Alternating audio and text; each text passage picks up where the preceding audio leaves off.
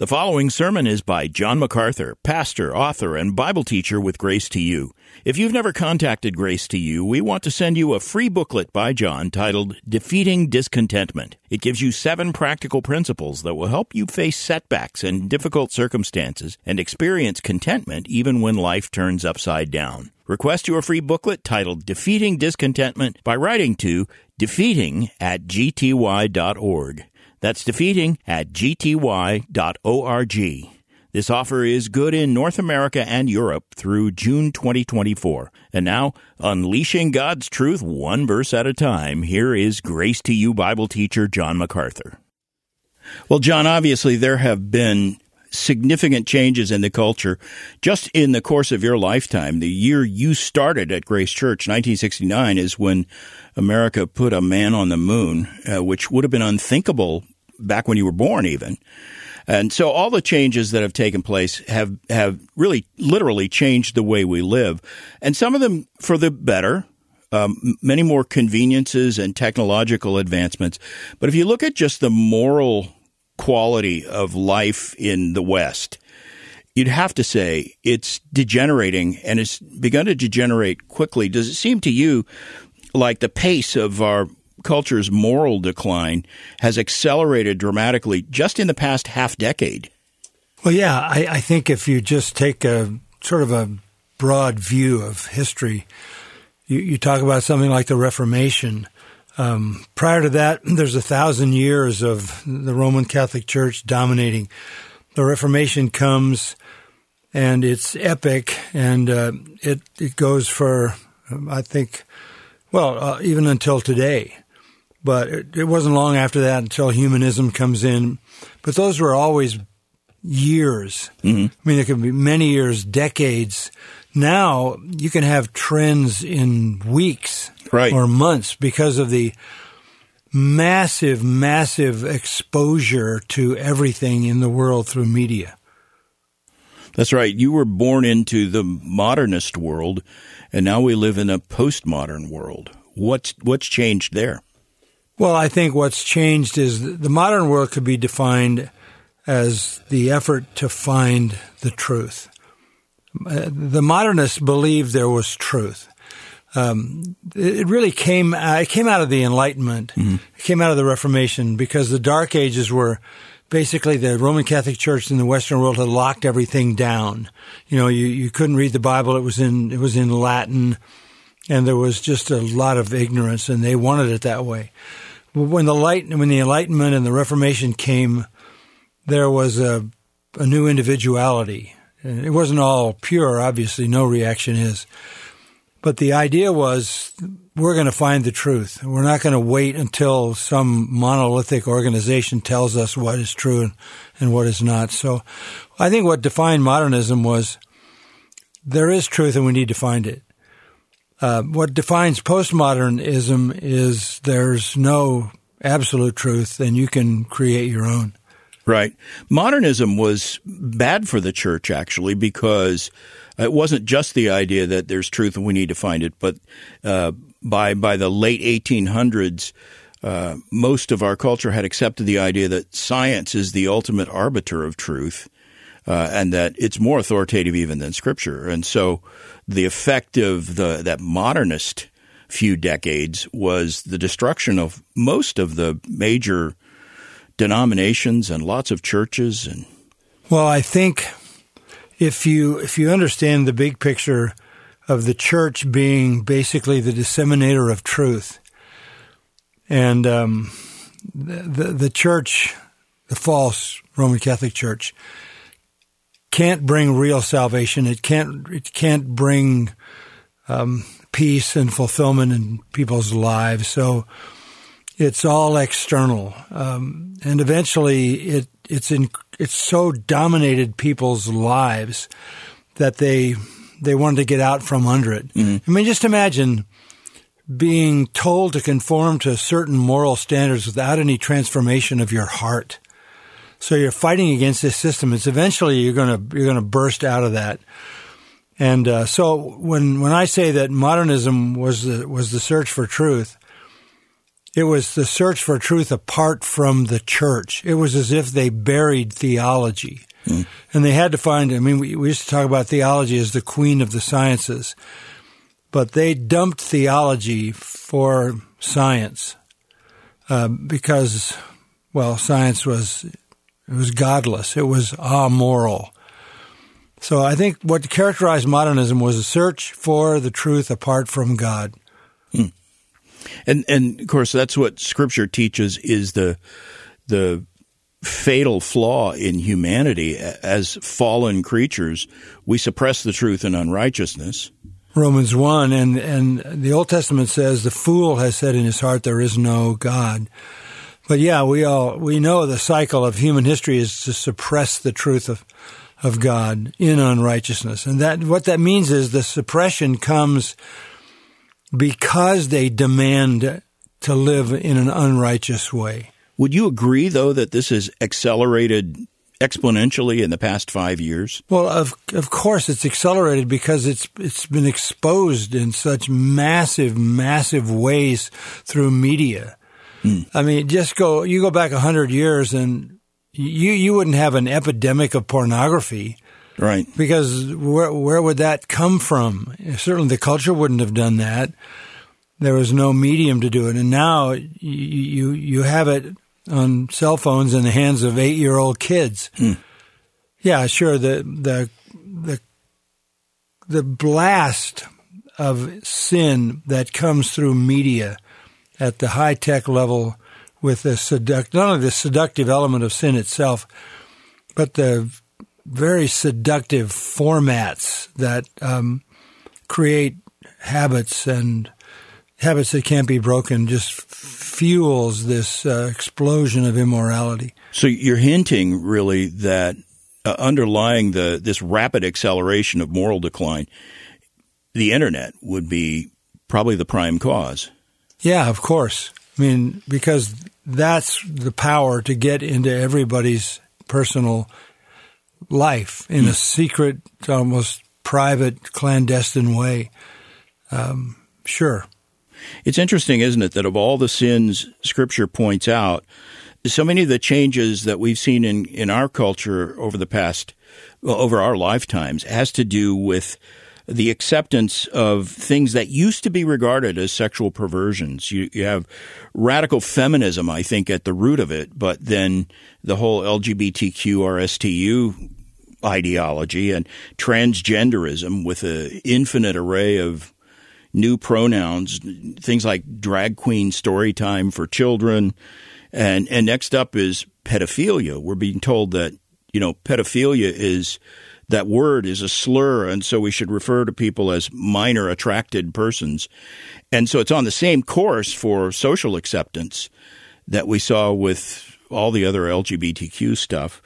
And pedophilia and bestiality are both lobbying now to be accepted as congenital dispositions, like orientations. So you were born that way. There's nothing you can do it. And we're supposed to accept that. Well, yeah, but what else would you expect? Because humanity is evil. And the Bible says evil men get worse and worse. There's an accumulated tolerance. One generation does certain things, and the next one pushes it further, and the next one pushes it further, and so subsequently everything gets worse and worse and worse and worse. And then when you inject any form of media, any form of media, you literally expand exponentially the impact of all that is evil. Look, we understand that from the standpoint of our ministry. We want to spread the truth far and wide, the truth of the Word of God, which is what we do using the same tools that the enemy uses to destroy people's lives. But the fact that this particular time in human history has such massive overexposure should lead us to conclude that it's going to be the worst time ever. Would you have predicted, say, 50 years ago that the biggest obstacle for the church in wanting to disseminate the truth, the biggest obstacle would be government? Well, I think, if I had thought about it 50 years ago, I don't know how much I would have thought about it, but government has always been the arch persecutor of the church. Right. You just made a great documentary about that. Yeah, the essential church. But you have to understand that you might not like somebody who's a Christian, but you can't kill them. But the government can.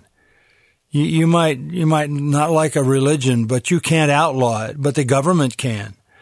So ultimately, it's always the government that wields the most threatening power against the truth and against the church. I mean, that's true in all of history. You go back into the Middle Ages, and it was governments that were turning people into martyrs, and a lot of it was coming from the religion united to government. I mean, there was no American experiment yet where you separate the two. So religious governments were the persecutors. So it's always going to be the government to do that because they have the power to do that, the authority to do that. And now we've got anti-religious governments that are persecutors. This pressure to accept sexual perversions as normative is soon to become, I think, the law of the land. Already in Canada, they've passed a law that makes it illegal to say that homosexuality is sinful. Yeah, and I mean, I don't know what trajectory they're on at what speed, but now they passed laws on euthanasia that if you want to die, you go to the doctor and he kills you. And that's legal. That's also legal in several European countries. That does seem to be coming this way. That's another threat, I think. Well, yeah, the devil is the murderer from the beginning, and as society unravels, you can see people killing themselves at a more rapid rate than ever in my lifetime in the past. And if you don't want to kill yourself, you can have somebody kill you.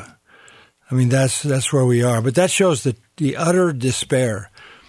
You might think that in a world with all the advancements that we have today, with all of the fulfillments, with all of the forms of entertainment and all the options you have to, enrich your life every way you want, people would be more satisfied. But the truth of the matter is they're less satisfied.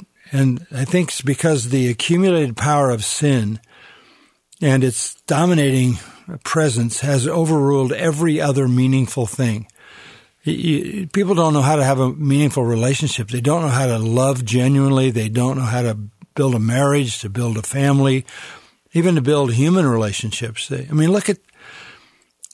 we are at this time in human history, and we're all worried that somebody's going to push a button and set off an atomic bomb in America or in Russia or wherever, Iran, and then all of a sudden the whole world blows up. We are seeing, I think, as much or more hate on a broader level than I can ever remember in my lifetime. Right. And in fact, I made a comment online just a few days ago that it's ironic that after so much rhetoric on social justice, the overall effect of that has been to increase ethnic strife and contention. Yeah, well, I think that was the purpose of it. I mean, it was given a label that sounded somewhat benign. But what I'm saying is that it's obvious that with all the history of life and humanity and all the advancements and all the opportunities and life being so much more livable than it ever was in the past, and it gets more and more that way. You can have more of what you want. There's no settling the human heart. I mean, we're headed toward what looks like a global war. And that's exactly what the Bible says will happen at Armageddon. And it's interesting to me that the focal point of this is Israel. Why is that? I mean, you wouldn't, if you didn't have the Bible, you'd say, why is everybody focused on this tiny little country with this few million people? Why is it the center of the globe? But it is increasingly, and there's increasing hatred spreading globally against Israel, and we're watching it foment everywhere. So it's all going down the path that the Bible talks about. Yeah, and that's hard to miss, isn't it? Everywhere I go, people ask, and I'm sure they ask you even more, do you think the current events with all the strife in the Middle East and everything else that's going on signal that the return of Christ is near? People ask me that all the time. What's your answer to that? Well, first of all, the center of this focus in the world today, the conflict, the most dramatic conflict on the planet is building up toward Israel, not Bangladesh, not Peru, or any other place. Why this tiny little country? And why this massive, massive anti-Semitism escalating and escalating and escalating in our supposed universities where people are supposed to be learning to be civil? They're defending Hamas, terrorists slaughtering people. Why all this violent energy of hatred driven against Israel? Why is that? Well, if you look at the Bible, it's clear that's where human history goes, and it all ends up in Armageddon, and all the armies of the world convene to try to destroy Israel, and Christ returns and triumphs over all of them. And it is lining up for that. Is it also possible? So it's obviously, your answer is yes, Christ could come at any moment. I know you've taught that. Right, because I believe in a rapture before the tribulation, before all of the events of the book of Revelation unfold and even the things Daniel and Ezekiel talked about. I think the church is taken out. So that's the next event. That's a signless event. But what we would expect to see in the tribulation looks so possible and so near that I'm concluding the rapture's got to be pretty soon. Now, it's looked that way before, so this is my question then. Is it also possible that the Lord could delay his return another 1,000 years? Well, anything is possible, and 1,000 years is with a day. Right. 1,000 years is as a day with the Lord.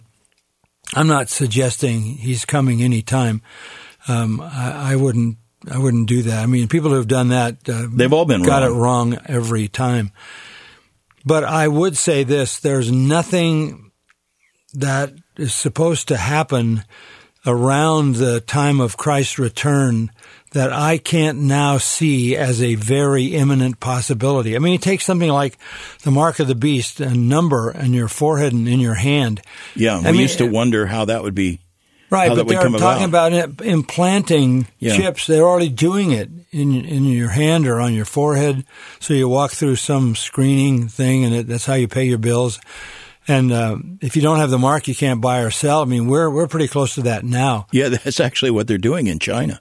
Yeah, you can shut down somebody's entire life. So, yeah, I think I don't want to say everything is a prophetic fulfillment. But in general, we're looking at a world that is shaping up consistently with what the Bible says the time of the tribulation is going to bring to pass. Yeah. Don't you think also, though, from the New Testament, the apostles lived with that expectation that Christ could and probably would return at any time, and yet it's been 2,000 years. And Peter acknowledges that the time would come when people would say, where is the promise of his coming? And he makes the point that the delay is because of the patience and kindness of God, who is just in the process of redeeming people before the great judgment comes. Yeah, and that's not going to come until he has completed the church, until, I guess you could say, the times of the Gentiles are complete, until the church is completely gathered. Then it'll be taken to glory in the rapture, and then all hell will break loose. And all I'm saying and looking into the realities of today is what I see happening today could readily happen in a tribulation. Right. I mean, if you say, you go back 50 or 100 years and say you're reading the book of Revelation, you hear that a third of the human race is killed, or a fourth of the human race is killed. How would that happen? How would that be possible? But we now know how that is possible. With the nuclear power that we have now, which in previous, history we didn't have. So I think there's lots of things that line up. We also have Israel in the land. I mean, what a story that is. Nobody's ever met a Hittite, a Hivite, an Amorite, a Moabite, or a Jebusite, or anybody else like any otherite, but Israelites are on the face of the earth in their land, and that is a fulfillment of God's purpose, that he would bring them back, and then he would redeem them, and then he would give them their kingdom. So considering all of that and watching the decline of our society, we'll say, even so, Lord, come quickly. And the point I get out of all of this is that we shouldn't be troubled. Scripture predicted that the world would go this way. And Jesus said, don't be surprised if the world hates you. They hated me. All of that is told to us in Scripture. I think one of the more disturbing things that's happening today, and I think what maybe I'm more concerned about than anything, is the fact that within the visible church, within the evangelical movement, there is that same pressure, that same effort to try to mainstream some of these sexual perversions and embrace some of the same sins that the world is so obsessed with. Do you share that concern? Well, yeah, but that isn't a surprise either. There's no surprise there at all. In fact, I go back to Matthew 13 in my thinking and have for decades, and realize that the Lord says to the disciples, you need to understand the kingdom. I'm sure they didn't understand it the way they were about to hear it. He said, it's not all going to be righteous. There's going to be wheat, and there's going to be tares. And the wheat is, the seed that God sows, and the tares are sown by the evil one. The kingdom is going to be mixed. There are going to be false converts. There's going to be, like on the parable of the soils, some seed produces fruit, some appears to look like it has life, but it dies out.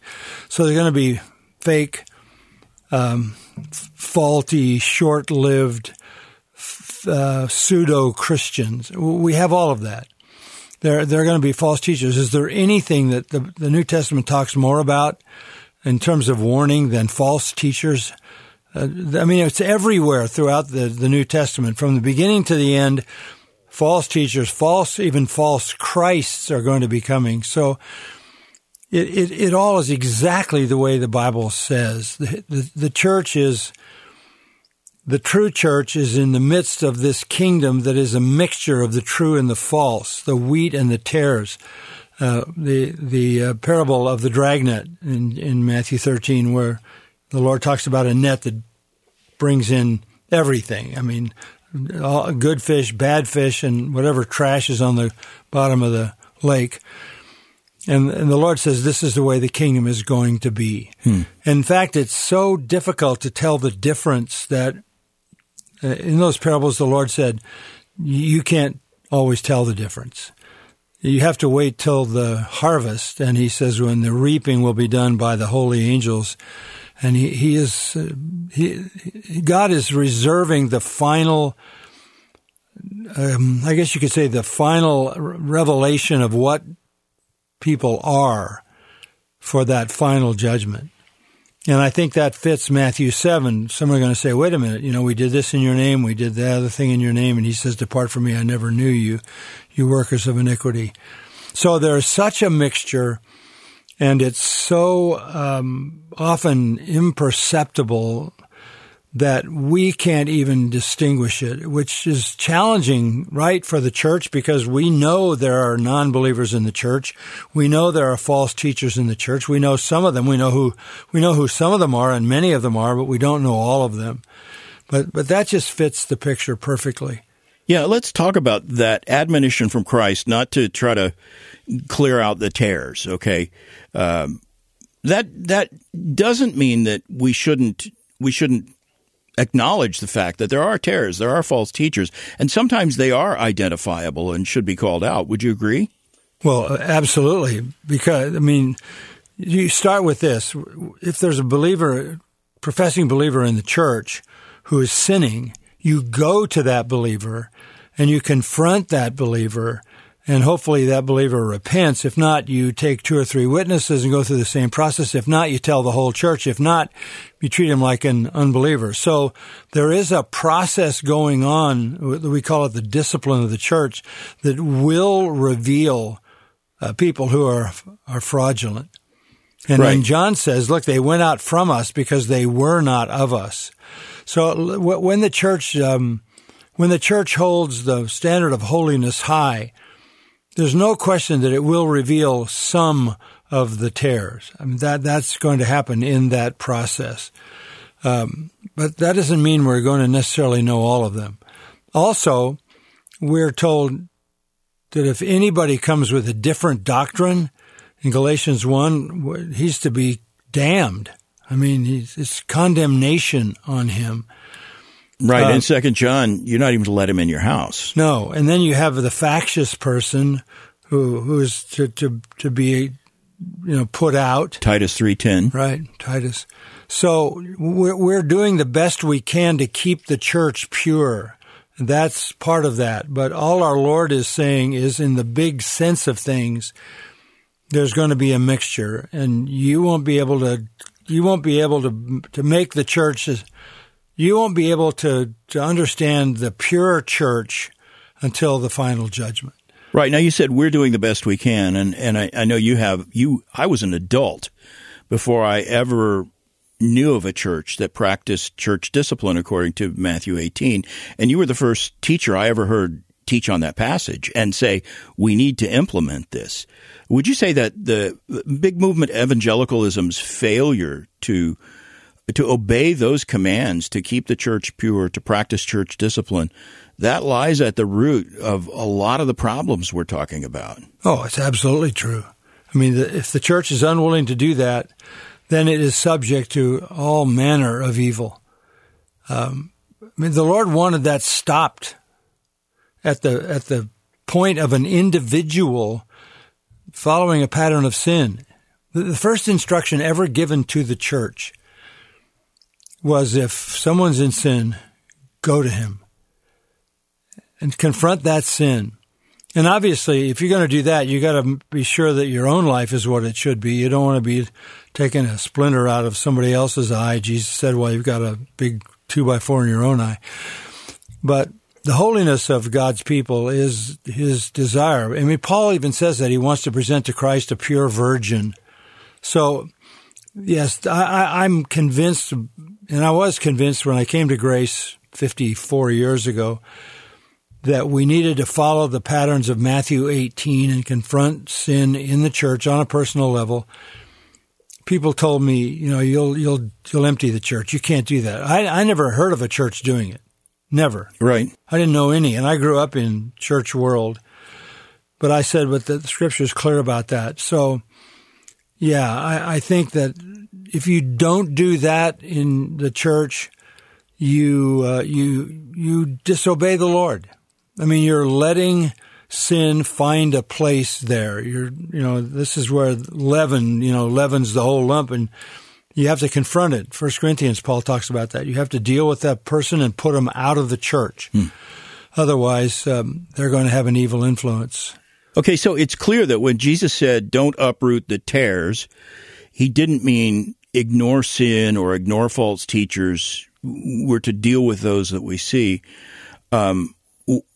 What do you think he did mean? I mean, I'm concerned right now with an increase of some fairly extreme people pressing for what they call Christian nationalism, where the idea is they want to commandeer the mechanism of secular government, take the sword basically out of Caesar's hand and give it to the church.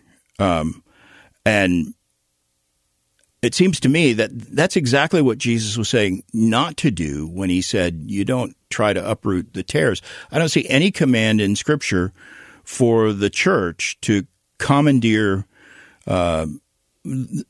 secular government, and try to use it to bring about righteousness. Paul said, if righteousness comes by the law, Christ died in vain. That's not our task. Would you agree? Well, yes, absolutely. 100% I agree.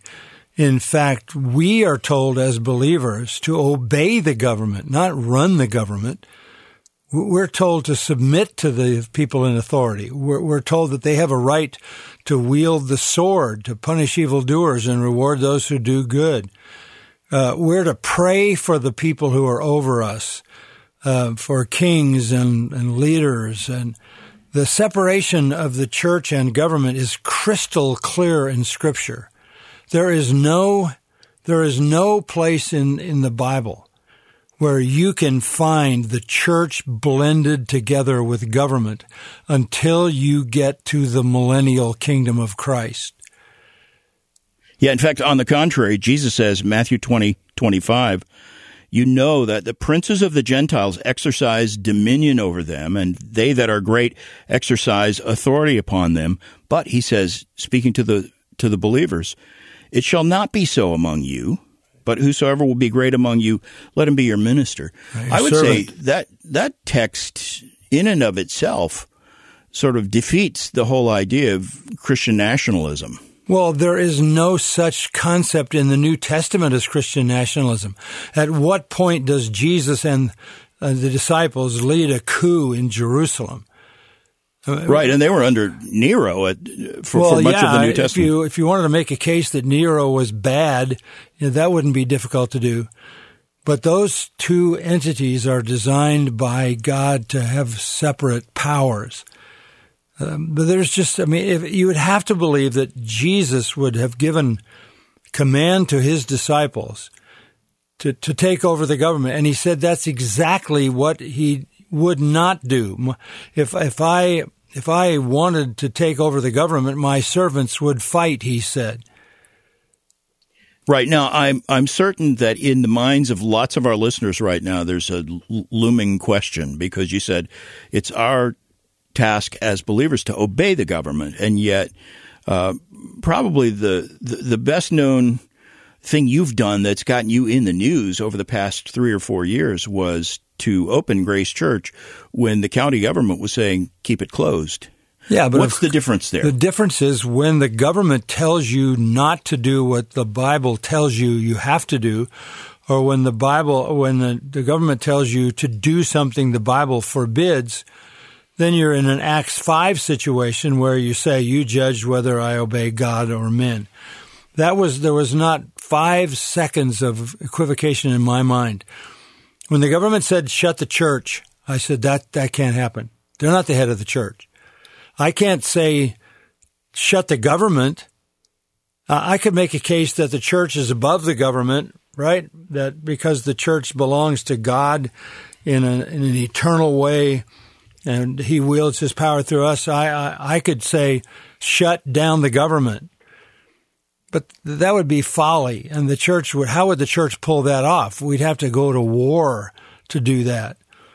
So conversely, the government has its area of operation, and it has no right to step into the church and command the church of the Lord Jesus Christ. So that was the clear cut. That wasn't even a difficult decision for me. All right, so we don't go to war in the literal physical sense, but we are in a spiritual warfare. This is a battle. What would you say is the church's duty as we confront this massive moral decline that's affected not only secular culture, but it's seeping into the church? Well, look, the church advances, the kingdom advances one soul at a time, right? There's nothing we can do beyond individual salvation, right? People don't get saved in groups. Towns don't get saved. Cities don't get saved. You hear people talk about trying to win a city to the Lord. Salvation is a very individual thing. So if there's going to be a change in society, it's going to be because people's lives are changed by the gospel. And that's the church's mission. And I think if you go back in history, Christianity has made the greatest impact on the things that have advanced human life in terms of medicine and education and science and all of that. Even those early scientists, people wouldn't necessarily know that because they're so ignorant about the past. But most of those early scientists were Christian men who were making those original early discoveries before evolution reared its ugly head. So Christianity has made a massive contribution to the benefit of the world on many, many levels. But it cannot do any more than provide salvation. That is the supreme thing that the church is to do, is to provide the doctrine of salvation, the clarity of the gospel, so that God, by his Holy Spirit, through the means of the preaching of the gospel, can redeem his people. Is it necessary for the church to try to adjust that message so that it's more palatable or more? I mean, I know your answer to this because you've written several books on it, but I want you to say it. No, you don't adjust the gospel. You don't soft sell the gospel. You don't take the offensive part out of it. You don't try to create a message that's tolerable to everybody. In a postmodern society like we live in, if you do that and proclaim the truth in an unvarnished way, you're going to be accused of being hateful. They'll say it's hate speech. They do say it's hate speech. You'll be accused of being arrogant or whatever for saying, I believe this is true, in an era when you're not supposed to be totally convinced about anything. What's your advice to Christians who are intimidated by that pressure? Yeah, I think, first of all, it takes courage, but it takes courage based on conviction. Like, I don't mind standing up and preaching the gospel. I don't care where I am or to whom I'm speaking. The pure gospel, which starts with you're a sinner, you're on your way to eternal judgment, you can't do anything about it in your own strength, and you need a Savior. But there are some reasons why I don't hesitate to do that. Number one, I believe it. I believe it because I believe the Scripture. So it starts for me, everything in faithfulness begins with my view of the Bible. You know, if you're like Andy Stanley, who's always trying to discount the Bible, you know, don't bother about the Old Testament. Yeah, I know those verses about homosexuality. I've heard all of those, but you know, we're going to open up our arms for the homosexuals and the gay people, and we're going to have a conference for those people, and you know, this is. That is a literally terminal error to make. That is the end of everything. Because if you're a higher authority than the Bible, if you can be dismissive of Scripture, you have literally acknowledged that you are above God. The hubris of that, the narcissism of that, the ego of that, it frightens me. Right. And, you know, that takes us back almost to where we started, because that was the error of modernism, to regard the authority of science as a higher authority than Scripture. And then postmodernism basically. But it's more than just not wanting God. First of all, you have to start with the Bible. It's absolutely true. Okay. Then you have to understand the doctrines of Scripture, and they have to become convictions. And when I say a conviction, I mean something that you don't change. This is the structure of your life. And where you have convictions based upon Scripture, you are more likely to have courage, because you know you're doing the right thing and that God is on your side. So I think that's the simple way that I think about it. The Bible is the absolute authority. It's true in full. I want to know what its principles are, what its doctrines are, what its truths are. They become not only something I believe, but something that I hold to and something I would fight for. They're the convictions of my heart. And what those convictions are then overpowers my fears and overpowers my weakness or my thought of being popular or being nice. No. I want to be kind and I want to be gracious, but I'm conviction driven, and conviction is always tied to courage. Where you have no convictions, you have no courage. Now, what you just said, to have a conviction that you're right and God is on your side based on what Scripture says, the Word of God, that's the very thing our culture constantly, relentlessly tells us we're not supposed to believe. We're not supposed to be that certain. We're not supposed to be settled in any conviction like that. You're not going to win any popularity contests with your view. Well, no, but I'm not trying to do that. The other thing that comes into this is, and so vital, is I can't advance the kingdom no matter what I do. Only God can do that.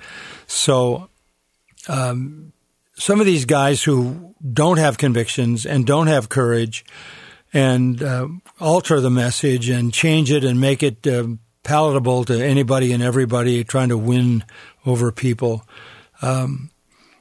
they literally abandon the very purpose for their existence, which is to boldly confront the sinner with the saving truth of the gospel.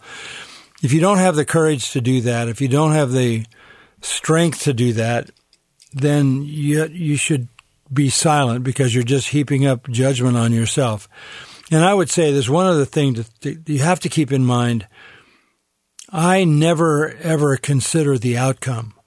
I never think about, well, if I say that, what might this guy think? Or if I say the Jews crucified Jesus, really, even though they used the Romans to execute it, is that going to offend some Jews in the congregation? Or whatever. If I say something against homosexuality, is that going to offend somebody? Or if I talk about wives being submissive to their husband, is that going to offend them? Whatever it is, that thought never enters my mind, because I understand that God does His work with the truth and the Holy Spirit. So I just want the truth out there. I'll leave the consequences to the Lord. You mentioned Andy Stanley. He recently, in October of 2023, had a massive conference that was called the Unconditional Conference, where he was lobbying for the inclusion and acceptance of sexually deviant people in the church, not just inviting them to come and hear the Word of God, which we would do, but he was saying we need to embrace them as members of the church and brothers and sisters in Christ. And that does seem to be the way the drift is going. John, your perspective on this puts you in a small remnant. And of course, I agree with your perspective on it. Do you think it's time for a massive separation within the evangelical movement? For decades, evangelicals have been trying to gain as much clout as they can by broadening the boundaries of their own movement. Is it time to go the other way? Is it time for those of us who are absolutely committed to the truth of Scripture to split off from these people who are trying to follow the world? Yeah, and I think basically we do. I mean, at Grace Community Church, we don't have any alliances with people who advocate homosexuality or tolerate, sex before marriage or sex outside of marriage or pedophilia or drag queens. I mean, we have nothing to do with anybody like that. So right. We're already, come out from among them and be separate and touch not the unclean thing. That's what Paul told the Corinthians. And you can't join Christ to Satan or Belial. So, yeah, we're doing that all the time. But it isn't that we have to sort of reinvent ourselves all the time. We just keep doing what we've always done, preaching, teaching what the Word of God says, and it puts us in a position that is adversarial to all these aberrations. Right. So you're still preaching the Word of God out of season, like Paul said. Right. It's either in season or out of season, and either way, you preach the Word, and you preach it positively, and you confront sin, and you preach the truth. It's the Word of God. One verse at a time, we unleash the Bible. Trends come and trends go. And I think this is something that's defined our ministry. We're aware of the trends. Mm-hmm. We're aware of what's going on. Obviously, we can't escape it. But it never changes the message for us. Obviously, the Bible speaks to all these issues. And I'll take the Bible at a certain point when I see a certain issue and drive what the Bible says right at that issue.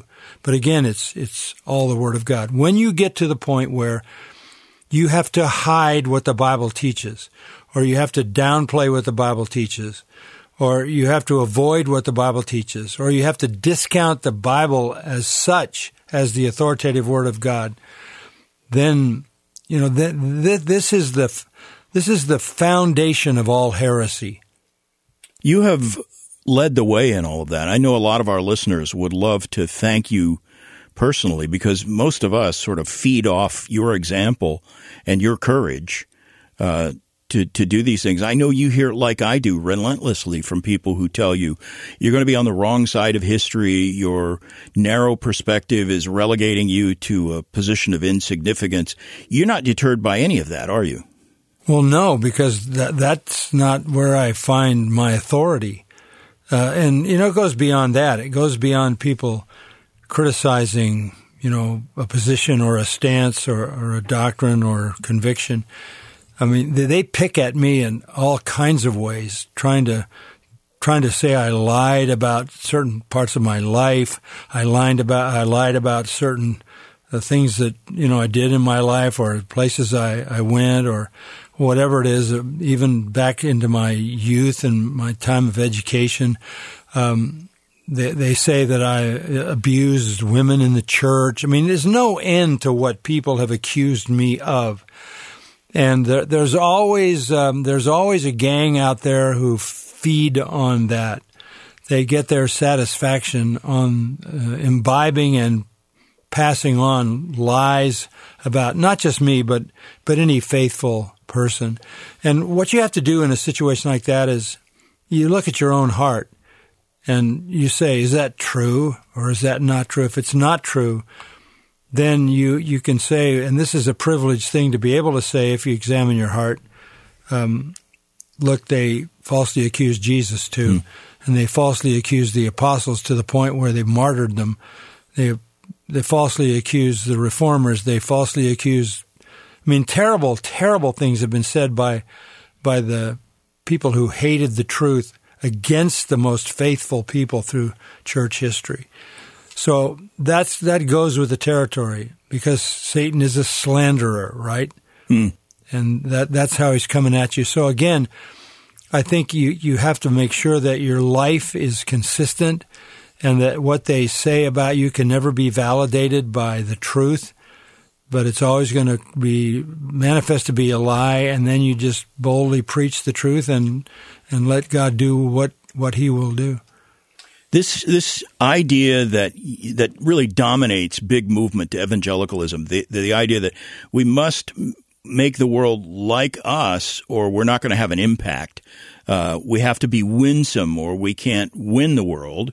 We have to go with the flow of history or we're not going to be relevant at all. This whole notion of relevancy and academic respectability has driven and obsessed evangelicals all my life, at least back to the 1950s, and it's a poison these days. It's just everywhere, and yet I think it's true. I think you'd agree that anti-Christian sentiment in the secular world has never been greater than it is today. They're not winning the world by this strategy. In your judgment, does the visible church bear any responsibility, or how much responsibility, for the decline in the secular world all around us? Do you think if the church had been doing its job for the past half decade, the world would be any better than it is today? Well, yeah, I think we have to say that. Otherwise, we would not be responsible for anything. Of course, if we were more of what the church should be, it would have a greater impact on society. Yeah. Look, just take the 7 letters to the churches in Revelation 2 and 3. Right. Our Lord just blistered 5 of those churches. He didn't say, well, it's all going to work out anyway because I got it all planned. It doesn't matter what you guys do.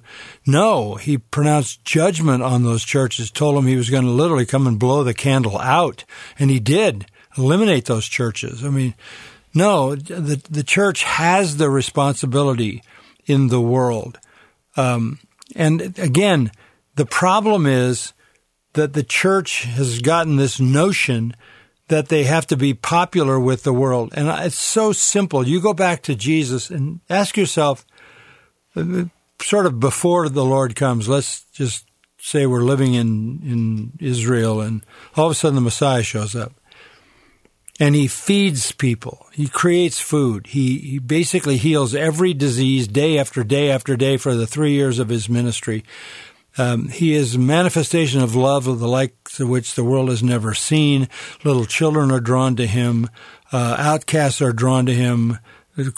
Wretched people are drawn to him. He even goes to their places and has meals with them. That's what the Pharisees condemned him for, being with tax collectors and sinners. And he banishes disease from the land of Israel for the duration of his ministry. And he promises the forgiveness of sins, and he promises heaven, and he promises a kingdom. And they kill him. What, if you wanted to develop a strategy for church growth, healing everybody, feeding everybody, demonstrating love and offering forgiveness to everyone, I mean, nonstop, all of that, you ask, well, why did they kill him?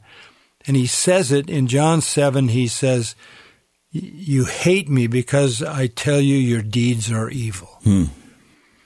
Sooner or later, that is the message that he had to give. And yet that's the starting point of the gospel, too. Well, that's the whole point. The gospel starts with the recognition that you're a sinner, can't save yourself, you need a Savior. So if you don't have the courage to say that, you've prostituted the ministry. Because that's the gospel. That's good news. It's good news to find out, right? That I have no capacity to be reconciled to God. It's good news to find out I have no means by which God would accept me. It's good news to find out that, because then I can say, well, what do I do? And I can hear, put your trust in Christ, and by faith, God will declare you righteous. That's all good news. It's all good news to know you're a sinner, but you can be forgiven and given eternal life. That's the good news. But the willingness to speak the truth is very rare. It's far more rare than it needs to be, and it's maybe because they don't believe it. But I think more often than not, it's because they want to be popular. You've echoed a lot of things that I've heard you teach from the beginning of your ministry. And it's interesting that lots of Christians, I think that it's our task to sort of stand aside and tell the world what's wrong with them, what they need to change. But your ministry has been more focused on an effort to call the church to faithfulness. And a lot of what you've said today, same thing. Your focus is on telling Christians, look, we need to clean up our house first. Let me read a verse in closing and let you comment on it. This is from 1 Peter 4:17, where Peter writes, "For it is time for judgment to begin at the household of God. And if it begins with us, what will be the outcome for those who do not obey the gospel of God?" What was Peter saying there? Well, Peter is saying you have to understand that being part of the church does not exempt you from judgment. The truth of the matter is judgment's going to begin at the house of God. And this is part of the principle of to whom much is given, much is required. You can't play church. You can't play fast and loose with the truth and think that because you're in the church, you're okay. You can't you can't be a religious fraud or hypocrite. You can't trample underfoot the blood of the covenant and count it as an unholy thing, like the book of Hebrews says. If you deal with the gospel, even though you're religious, you deal with the gospel in a trivial way, that is extremely serious. In fact, in Corinthians, we read that there were certain believers who literally the Lord killed them because of the way they approached his table. So go back to Acts 5 for a minute. What happened in the church there, Ananias and Sapphira were killed in front of the church. for lying to the Holy Spirit. And it says in that chapter of Acts that nobody dared join the church. You don't want to join that organization. People die there. It's not very seeker-sensitive. Not very seeker-sensitive is right. But the Lord added to the church, constantly build up the true church. So judgment will come to the church. And we see that again in Revelation 2 and 3, where the Lord literally judges 5 of those 7 churches in Asia Minor. So the church is not a safe place to be a hypocrite. Judgment will come. And I think judgment could even encompass the fact that you wouldn't want to spend your life as a leader in a church and come one day because maybe you're a true believer, but you're just cowardly. Come before the Lord and have the Lord say, you brought shame on my name. You want to hear, well done, good and faithful servant. But again, I think the picture of Christ and the apostles and Paul, they all lost their lives. I mean, even go in the Old Testament, Jesus said about Israel, you kill the prophets. You stone those that are sent to you. I send my son, you kill him. And it's because the truth always attacks man at the point of his ego, his pride, and it crushes him under the weight of his guilt before God. And if that's not your message, you're not being faithful, because that is the message that leads the sinner to brokenness and penitence that brings about faith and salvation. Good insight. Thank you, John. Thanks for your time today. Thanks for your faithfulness over the years. Thanks for the example that you give to all of us. And I know I speak for countless numbers of listeners when I say thank you for being an example. Well, Phil, thank you for your partnership and your friendship. And thanks to all the folks who support this ministry. I don't deserve any special accolades. I just want to be faithful. I know what the Scripture requires of me, and it's an incredible joy to be given the privilege of endeavoring to be faithful to that. You've been listening to John MacArthur, Bible teacher with Grace to You. For free access to all of John's lessons and a listing of study Bibles and books available for sale, visit Grace to You's website at gty.org. John MacArthur and Grace to You reserve all copyright protection under applicable law. Our copyright policy is available at gty.org, and it includes instructions for and limitations on duplicating this digital file.